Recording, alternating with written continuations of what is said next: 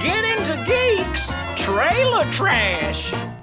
Episode 5, Trailer Trash, talking trailers with Mitch and Emma. How you doing, Emma? I'm good, how are you? Good. Welcome back. Get into geek again. Been a little while, but here we are on the eve of Star Wars The Rise of Skywalker, the first full-length trailer properly that we're going to get, and there's a few others that we wanted to tick off our list before Star Wars and all things Disney come in and absolutely take over our lives, Yes. as they have a tendency to do. So we've got a couple on the board I did want to get to. We're a couple of weeks behind on these ones, Em, but I wanted to get your thoughts on them. Obviously, that's why we're here. It would have been a little bit more interesting in a sense, probably from a negative sense, if we would have done it with our fellow geeker, Matty Gibson, because for anyone who listens to our Marvel TV talk, he despises most things live-action DC, posts Batman Returns in 1992. It's a long time between drinks. It's a long time. So he couldn't be here to talk about our first trailer, but the first one we are going to talk about is Birds of Prey. Then I want to talk about the new Netflix, if you can believe it, action movie starring Ryan Reynolds, directed by Michael Bay, Six Underground, which I believe is new on your radar. Yeah, I hadn't heard anything about it until you just messaged me. I was like, watch this. I was like, okay. And then something completely different from both of them, but especially Six Underground, Doolittle. Yeah. Dr. Doolittle, starring Robert Downey Jr. But first, let's get into Birds of Prey. You know what a harlequin is? A harlequin's role is to serve. It's nothing without a master. And no one gives two shits who we are beyond that. Now, I haven't spoken to you much about this topic. I know you've hinted at it in different episodes of Trailer Trash and even just passing you in the halls about, all things DC, because it does tend to come up a lot, mainly because if we're going to be black and white and a little bit childish about it, the competition, Marvel, are releasing stuff all the time. So everyone's like, oh, DC this. And then you get something like Shazam at the start of the year. And then obviously we've had Joker recently. And then, they're slowly building back, and Battinson's coming out in a couple of years and things. So they're always being talked about, but a lot of it's been pretty negative. That certainly was the case with Suicide Squad back in 2016. Yeah. Regardless of what you thought about that film, generally people were pretty happy with Margot Robbie as Harley Quinn. Yeah, I'd say, yeah. Yeah, She was probably like the very dim light in a very dark film. And, then they came out, they were going to give her a Harley Quinn movie. They were going to have a Joker and Harley Quinn movie. They were going to do a Birds of Prey movie starring Harley Quinn. Then everything's off the table. Then it was a Suicide Squad 2. Turns out they're doing 2 of those 4 films. They are doing a Suicide Squad 2. And then you get this one, which is a Birds of Prey film, but it's kind of like a Harley solo film starring others. And I think that's pretty much what the first trailer gives us. It's the Harley Quinn show. Definitely the Harley Quinn show. Yeah. And do they even name any of the other characters in it? no one. No. Yeah, it's like sitting there watching it, I still don't really know what the story is or who these other characters are. You just see Harley Quinn and she's like, she broke up with the Joker, so now she's on like some sort of a rampage, and you're like, okay, yeah, we could go along on this ride. And I think too, with like, you get Ewan McGregor and you get hints, he's kind of the bad guy, but he's kind of a bit fun because the way that he's talking. If you know Ewan McGregor, what is he, Scottish? But he's talking in this very American accent, it's very high pitched, it's very fun. He's playing a character called Black Mask. Now, I don't know very much about Black Mask. The closest I would have known about him, I know he was in one of the Arkham games, which I haven't even played that game to know even what that game teaches me about the character. But from what I do know, like, he's a pretty violent sort of gangster type, but wears a black mask and sort of hides his identity in every incarnation I've seen, which is, again, very limited.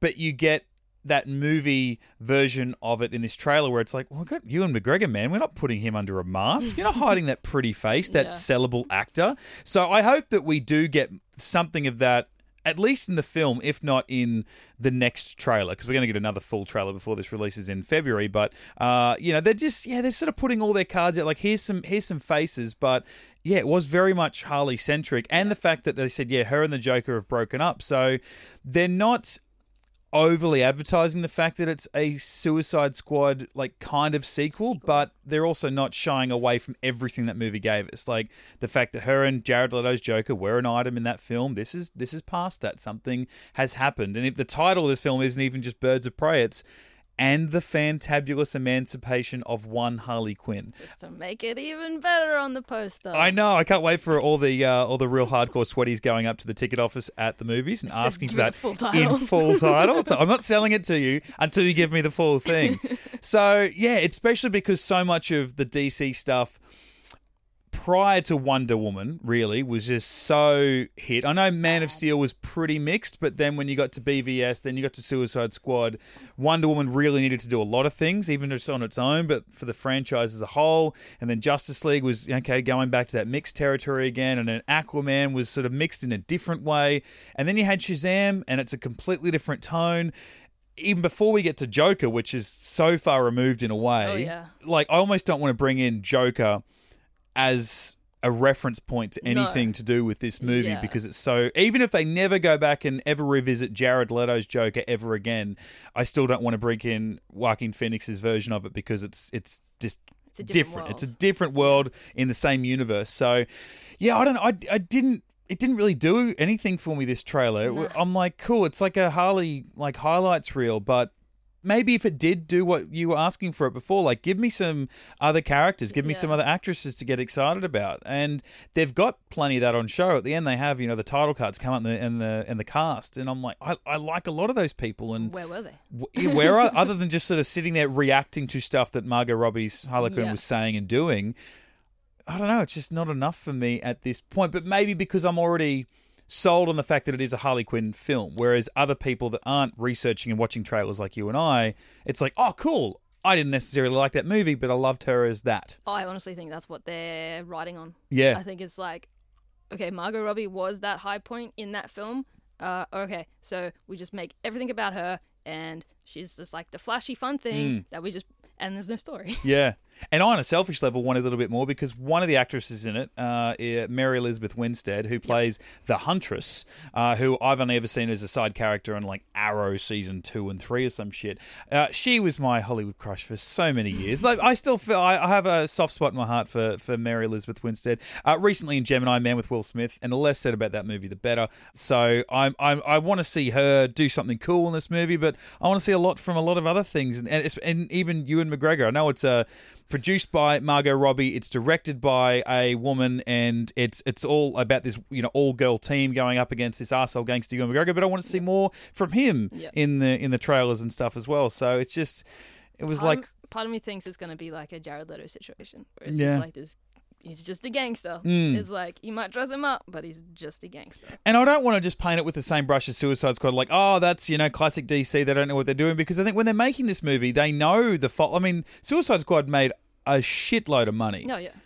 But they didn't just rush out a sequel because it made money. Like, they've actually went back, and they get James Gunn to come along, who, from all the pictures and stuff coming out, the stories about this, the cast that they've got going into it, it is going to be a very different movie. They haven't just said, look, replicate it because we want another $1 billion, It's kind of opened up the possibilities for DC to, really... I was going to say something about being rebirth, but that's such a pun on the comics. But to have this this rebirth of this cinematic universe, whatever it is, whether it's starting from the beginning or not. So I want to say that even though part of this trailer really makes it look like Suicide Squad Part 2 and the tone and all that, I want to say that it's for a reason, and maybe it is just advertising. I don't know. And then it's not just like, hey, here's what worked when she was in her last film, and even if people hated it, well, we've got to give them this because we're already making it, and then let's just stick to making things like Joker and Robert Pattinson's Batman and hope for something fresh then. I don't know. We need to get to February, and then I think we'll have a better understanding of what the future of the direction they're going to take with it. The DC side of it is, yeah. All right, now I do want to get into a movie that I've been aware of for a little while. You said that it is very new for you. This is Six Underground, starring Ryan Reynolds. It's directed by Michael Bay. You watch the trailer, it is flashy, it is huge and big and loud, and then you find out, oh yeah, it's on Netflix in December. Yeah, that was surprising. Yeah. This screams like it should be a American summer release. Everything about it looks really big. It's big budget and all that. But yeah, it is a Netflix release. And that's kind of why I wanted to talk about it, because it's the next stage of these Netflix movies that are just, reaching out to whether you love or hate Michael Bay, but he's a big name, and he does what he does, but it's on a cinematic level. So to get all that and all this massive budget and these big effects and all that and these big actors and faces and putting them on a small screen, I don't know, does it change how you view that trailer and that movie, especially as it being so fresh to you and new on your radar? Does it change how you look at that when you know that it's going to be a small screen experience? I don't know, because like you said, the trailer is so big, so I don't think it kind of registered for me that it would be on the small screen. So I don't know. Maybe in actually sitting down to watch it will be different. Obviously, it will be different because I'll be sitting in my home, not paying $20 a ticket for a movie. But yeah, I think the thing with Michael Bay films is that you sent me the trailer and I watched it, and you said it was a Michael Bay film, and in the first 3 seconds, I knew it was a Michael Bay film. Don't you? Yeah. It's just it's the big, grand, sweeping shots of buildings. It's the slow motion helicopter in the desert. Yeah. It's just Michael Bay. Yeah. And so I think, I think a lot of that kind of that feeling will be carried with the film. Yeah. Even if you are watching it on a small screen. Yeah. I know that in America they're doing it a little bit more, but us, us little people down in Australia, if you are listening from overseas, we don't get Netflix films showing in cinemas here. It just doesn't happen. I know, though, The Irishman, the Scorsese, Robert De Niro, Al Pacino movie that's coming out on Netflix at the end of November is getting a theatrical run to qualify for Oscars and stuff in America. We are getting it here in Australia for, I think, 1 week. And it might not even run the full 7 days. I think it's running from a Friday through a Monday, one cinema here in our sweet little town of Brisbane, one session per night. Yeah, right. And it's a 3.5 hour film, so I think there's only so many sessions they could fit. But I think it's screening 6:30 or 7 o'clock every night for 4 nights over 1 week, and then 2 weeks later it drops on Netflix. And I'm like, that's cool. I would actually, strangely, even though I can get this for free at home, part of my Netflix package, I kind of still want to go to the movies and say, I want to watch this Scorsese drama for 3.5 hours in a cinema, and then I get Six Underground. And part of me wants to go and watch it on a big screen if I get the chance to, even though I should want to save my money and just sit at home and, call around as many friends as I can and pause when I want to go to the bathroom and go make some more popcorn or something. But yeah, it does scream like it demands a big screen. And I'm glad you said that about Michael Bay. I wish that I hadn't told you who directed it and you just press play, and then that 3 seconds probably still would have worked, because that was my first reaction. Is there is so much Michael Bay packed in that one trailer. It opens up at night and everything it looks like it's shot in 8K. It's so beautifully crisp looking. The blues of that pool and the neon lighting of the building, everything's so sexy about this trailer. The six Underground, these 6 soldiers who were once dead but now form this super team and taking down bad guys but kind of living like Robin Hood, and they're all fucking beautiful. The women, beautiful. The men, fucking sexy. If they're not Ryan Reynolds sexy, then they're rugged sexy, I'm sure the bad guys are going to be hot as shit as well. Everything about this is so Michael Bay, and it takes me back to even pre-Transformers. This has got a real feel about the island to it, because that was his last film before Transformers. I know he's made other non-Transformers films since he started, but this has got that old school, late 90s, early 2000s Michael Bay feel about it, which excites me because I love the first Transformers. I like some of the third. Everything else kind of... I haven't even seen the 5th one. 2 was awful until I saw 4. Now 2 looks like a masterpiece. I've never went to 5 though. I do want to. It's just trying to find the time to waste. I think basically. I stopped at 2. I'm not gonna lie. Look, and I can't blame you for that whatsoever. Going back to The Island, I love The Island. It is such a guilty pleasure. I say guilty pleasure. It's a great film. It is so much fun. I like the music. I hope he uses Steve Jablonsky for the score in this, because I think they did their cheesiness bonds together so well. Yeah. And then I think just throwing someone in like Ryan Reynolds, he's going to bring that Will Smith Bad Boys flavor, character bursting out of the script, out of the screen feel to a Michael Bay film. So, yeah, I'm excited about it. The other thing I did want to bring up with you, though, is it runs for 3:20, I want to say, the trailer. It's a long trailer. Yeah, it is a long trailer. Something that Netflix do quite a bit. And I can understand for a TV show because you get 8 or 10 hours to work with. Sure. But for a film, this is probably going to be, 2:20 maybe, I want to say. If then they're not restricting them for Netflix, but they're not making a 4-hour action film. And when I tweeted something about it, a guy wrote back to me simply and said, I hate when trailers tell you the whole movie. And I wanted to write back, go, yeah, me too. What's that got to do with this film? Because I didn't really feel like I got this. I feel like this movie, this trailer is so chopped up that what necessarily is the start of this trailer isn't the start of the film. What's at the end isn't the end. And then everything in between, I'm like, so basically all it's telling me is it's going to be a load of explosions. A lot of action. And a lot of action. And there's some cool set pieces that, while I would have loved to have seen that bit where the sniper shoots the side of the giant pool at the top of the skyscraper. Like, what can we do, Michael Bay? Oh, I want to see a waterfall at the top of a 70-story skyscraper. Do it. Put a pool up there. Let's blow it up. Like, that looks cool, but I don't feel like it necessarily ruined the movie for me. No, I mean, it's a Michael Bay film, so how much story are you expecting? Yeah. But we're not talking about this in 80 years as like the next Casablanca or something. It is what it is, and I'm excited about it. Sure, yeah. Like you said, it's that trailer is just 3 minutes of fight scenes and action and guns and explosions, and that's at its very core a Michael Bay film. Is this like something cool, I'll catch it eventually, or you like, hey, coming out in December, I'll try and watch it in the first weekend or two that it's out? I'll probably check it out. Yeah. I like Ryan Reynolds, so of course I'm going to watch it if he's in it. I'm going to say that I'll watch it the first week it comes out, but you know how bad I am at watching stuff. Yeah. I'll see it in about 2 or 3 years.